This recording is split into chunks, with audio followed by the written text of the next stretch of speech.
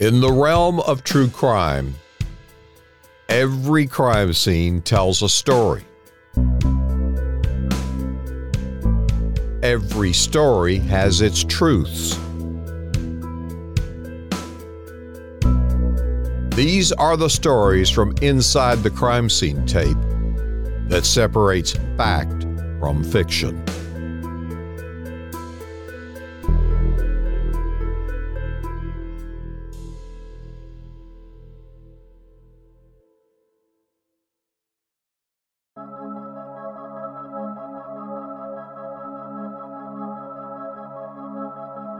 But I think I'd also become fed up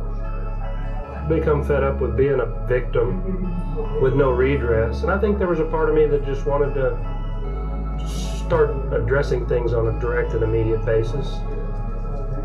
Kind of like, you screw me, I'm going to shoot you for it. That's the frame of mind I was in, which is what happened. Mass killer Doug Feldman describes why he went on a deadly shooting spree. Of course, it only makes sense in Feldman's twisted mind. Hello, I'm investigative reporter Robert Riggs with a story that's stranger than fiction from inside the yellow crime scene tape. This is a True Crime Reporter Extra.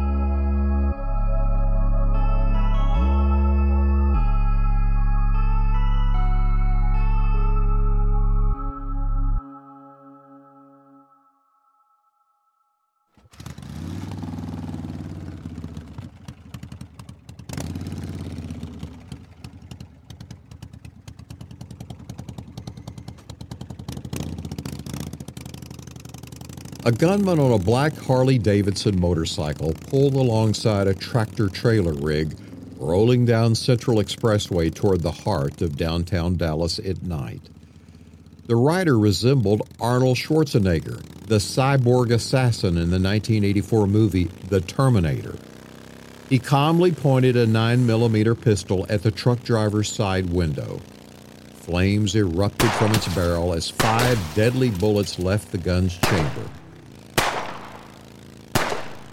The truck's 36-year-old driver hung on for life, long enough to steer the big rig to the side of the road and stop before hitting other vehicles. He was pronounced dead on arrival at a hospital emergency room. Police thought it was a case of road rage until a call came in 40 minutes later. A security camera at a gasoline filling station miles away captured a blurry image of a bearded, long-haired man riding a motorcycle up to the driver of an Exxon gasoline tanker truck who was unloading fuel. The motorcycle rider shot the 62-year-old driver to death. He never saw it coming. In the wake of the shootings, TV news stations played and replayed the security camera footage to try to get the public to identify the killer. Well, it turned out a Volkswagen car dealership located on the same highway had been shot up in the preceding weeks.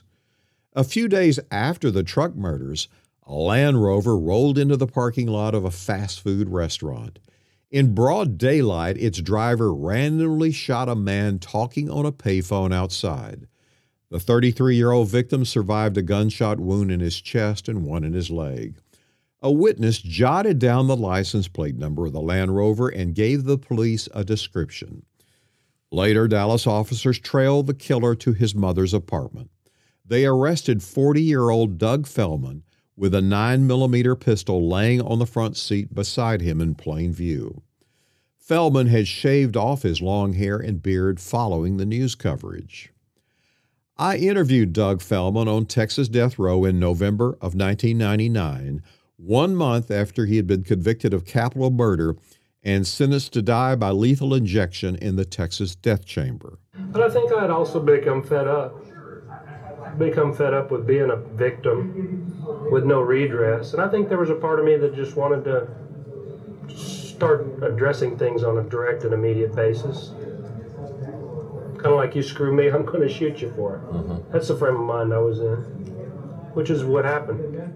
Feldman spoke to me from inside a wire cage in the death row visitation room at the Alice Prison Unit. He wore a white prison uniform. His black hair was cut short into a burr style. He appeared not to have shaven for a few days. Thick black eyebrows protruded above his blue-gray eyes, which darted from side to side. They weren't the dead, piercing, shark-like eyes that I was accustomed to seeing on serial killers that I had interviewed here. But like those killers, there wasn't an ounce of remorse for the strangers that he had randomly killed. An angry, irrational rage boiled inside Feldman. I think when you get to the point that I was, it's basically war. Basically, I'm declaring war. I mean, if I saw you on the street, I might have shot you. I might have shot that guy right there. I might have shot this guy right over here. Didn't really give a fuck.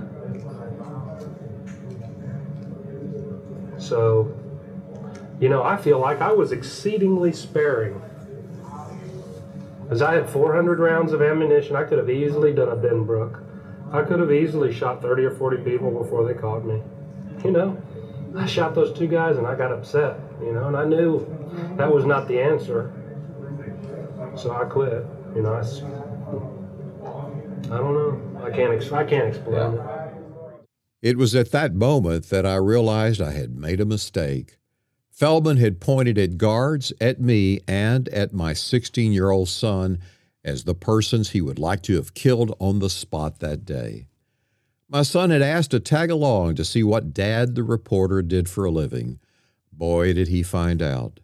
I had grown so numb to the gruesome, violent stories that I heard from inmates by the dozens inside Texas maximum security prisons that it didn't occur to me that an innocent teenager might not be ready for this. My son recently confided that it scared him to death, and I think you would have been scared hearing this. That's funny. That's the way society works. I've got a legitimate gripe about the way I'm treated. Yeah. But I'm in here because it's my fault. That's the way society works. It puts you in a situation in which you can't really win or address the problem. But if you do something about it, take action or whatever, then you're the criminal. So it's my fault. Okay. I told you there were going to be some parts of this that aren't going to make sense to you. Yeah.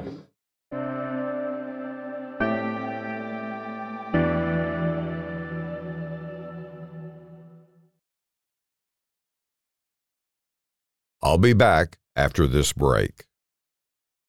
Hello, this is Robert, and I want to ask a small favor. Will you please tell your friends who love true crime to follow the True Crime Reporter podcast? As you know, it's one of the few podcasts where you can hear raw, unfiltered accounts from law enforcement experts, victims, and even convicted criminals. And please sign up for my free newsletter. The form is on every page of my website.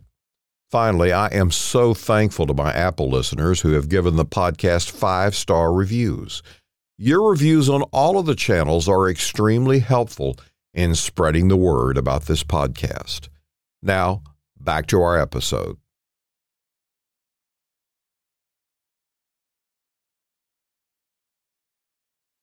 On his resume, Feldman didn't fit the profile of a mass killer.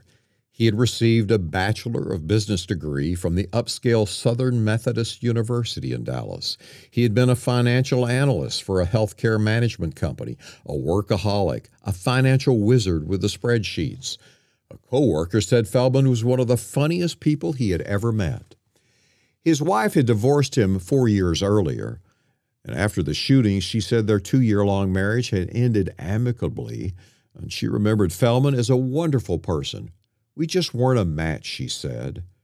Feldman took the divorce hard, moved into an apartment where his cocaine-fueled parties established his reputation as a freewheeling ladies' man. Suddenly, he quit work and took off for South America. But friends said Feldman did not come back the same. Once a penny pincher, Feldman bought a $19,000 Harley motorcycle and a Land Rover upon his return and dropped out of society. It seemed like life was too difficult. It was too hard to earn money. Too many people working against me, in legitimate business interests. I don't know. Life just seemed unfair, I would see things on the news where people like JFK Jr. just had millions fall into their lap because their great-grandfather was some kind of robber baron, 100 years ago. And so this guy grew up and went to fucking Yale or Harvard or wherever he went and has an airplane and flies out to fucking Nantucket and has a condo in New York and one in San Francisco and one in Singapore or wherever, and has a boat. It's like, shit, I'm sitting here working my ass off trying to stay out of trouble, trying to do things the right way, and this guy just has some sort of Cinderella life. And at some very basic level, that really pissed me off. Because I worked hard. I made almost straight A's at SMU. Yeah. But hey, Doug, there are very few Cinderellas. Bullshit. Well, maybe percentage-wise. You're probably right. I don't know, what about these 20-year-old kids who have a .com? I saw something in the paper the other day. Some 20-year-old kid started some .com, and now he has a fucking $3 million house in Sausalito, north of San Francisco, and he's sitting I saw pictures of his room. He's got like walls of glass that look out over the forest. And I'm thinking, what 20-year-old kid deserves to have $100 million? I don't know. But you'd like to? No, not really. I guess I was angry that everything that I had to try to accomplish seemed to be so difficult, while for other people it fell into their lap. And maybe that was my own mentality, my own fault. I know we're getting way off the topic. Well, I had an old boss one day. I worked in Congress, and I was railing about similar things. Yeah. And he looked at me and he said, "Young man, whoever told you life was going to be fair?" I didn't say I expected it to be fair. Maybe I should have just pursued something I liked doing and just forgotten about it. But it seemed like the older I got, the more I learned about the way the world works. The more paranoid or fearful I was that I wouldn't be okay financially in my future. So when I finally realized all this stuff in my early 20s, I thought, well, boy, you better go get a career, and you better go do something so that you'll have some reasonable expectation of having a stable future. That's what I did. Maybe I should have gone down to Padre Island and opened up a fishing store and said, screw it, if I make $100 a day, but I get to wear sandals and shorts. And you're happy. Yeah, maybe I should have done that. So I have a hard time not faulting myself for taking that road. But I think if you grow up in modern society and you watch television, all these made-for-TV movies with people struggling, and ended up in poverty and all that stuff, I know that's for entertainment value, but TV came of age about the time that I was born, 58. Yeah. But we're off the track here. But Doug, what you accomplished? My gosh, getting through a place like SMU with straight A's. You're way ahead of the rest of the folks. I look at folks I grew up with. Yeah. Some of whom are in here, and the other, you were way ahead of the game.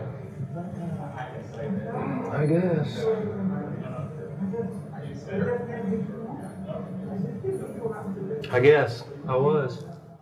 After the slayings of the two truck drivers, detectives began running down the owners of black Harley motorcycles. They came knocking at the door of Feldman's apartment. Those detectives don't know how lucky they were that day. Yeah, I wasn't ready to die. But I was damn sure angry enough to kill somebody else. I almost shot those two detectives that day on my porch. They weren't wearing any body armor, and they were asking me a bunch of questions, and they came up there wearing their guns. It was like they were looking for trouble. Mm-hmm. And were you armed at the time? Oh, yeah. On your body? Or right there by the door. You could have got the drop on them. Oh, no. I don't know. Maybe they were right there, and I thought I could see where it would go. Yeah. Well, I think they ought to be wearing body armor. If I was a policeman and I was going to talk to somebody who was a murder suspect, I'd be wearing a bulletproof vest. I can guarantee you. While awaiting trial, Feldman wrote in one of 81 letters to a former girlfriend, "I have come to hate every single person on this planet with all of my heart and soul. If I had a button which would kill every single person on this planet, I would push it with no hesitation whatsoever." The jury found Feldman guilty of capital murder in about 20 minutes. During the trial, Feldman interrupted testimony, hurling profanities at the witnesses. He had been a ticking time bomb. The jury heard a long list about Feldman's earlier altercations. When he'd been asked to move the door of his Mercedes away from the side of a woman's car, he slammed the door into her car and sped away laughing. When Feldman rear-ended another motorist with his Land Rover, he jumped out with a ball-peen hammer in hand and smashed the car's hood, windshield, and the driver. During our interview in November of 1999, Feldman said he looked forward to his date with the executioner. I don't know, some days I think it'd be nice just to shut my eyes and go to sleep and not have to listen to anybody's bullshit anymore. Not to listen to your voice or listen to somebody making noise, you know? Don't really want to die, but I'm not totally, against it either. 15 years later, strapped to a gurney in the Texas death chamber, as lethal chemicals were about to flow into his arm, 55-year-old Douglas Feldman made his last statement with his victims' families looking on from behind one-way glass. He declared the truck drivers that he had murdered guilty of crimes that they had committed against him. I hereby sentence both of them to death, which I carried out in August of 1998. As of that time, the state of Texas has been holding me illegally in confinement and by force for 15 years. I hereby protest my pending execution and demand immediate relief, he said. Feldman was pronounced dead 14 minutes later. We want to be your favorite true crime podcast, so please recommend us to your friends and leave a review wherever you listen. If you want to receive updates and bonus interviews, join our true crime community at truecrimereporter.com. If you have suggestions or know of a case that we should look into, email us at fan@truecrimereporter.com. This podcast is a trademarked and copyrighted news organization based in Dallas, Texas. You can read more about our news team at truecrimereporter.com. Thanks for listening to our Journey into Darkness. Please tell your friends who love true crime that they can bypass secondhand tales and get their true crime fix here with authentic stories straight from the source. Tell them that True Crime Reporter is one of the few podcasts where you can hear raw, unfiltered accounts from law enforcement victims and even convicted criminals. And sign up for my free newsletter on the homepage of truecrimereporter.com. It's your gateway to a world of knowledge and awareness in the realm of true crime and your personal safety. Thanks for listening, and until we meet again, be prepared, don't get scared. This is Robert Riggs reporting.